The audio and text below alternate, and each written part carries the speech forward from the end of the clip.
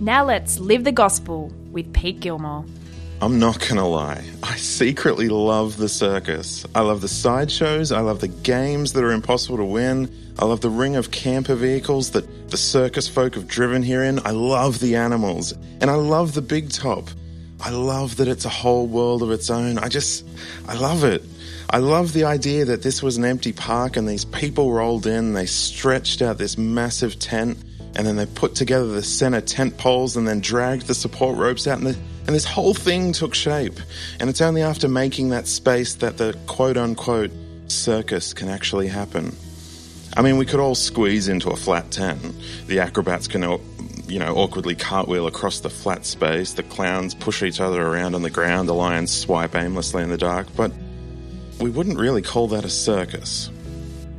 A question that I often get about being a Christian is why? Why do we have to pray? Why do we need to go to church together? Why do we have to read the Bible? Why do we have to serve each other? Why do we have to do all these things? And the best answer I've got is that our lives are like the big top. And these things we do, prayer, church, Bible, service, community, they're like the tent poles that make space inside of us. And once we have that space, the ringmaster, Jesus says, step right up for the greatest show on earth. In that space we have created, we come to know the goodness and greatness of God.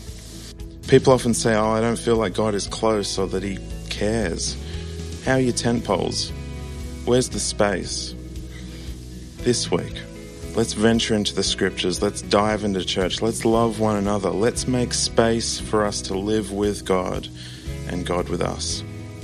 God bless.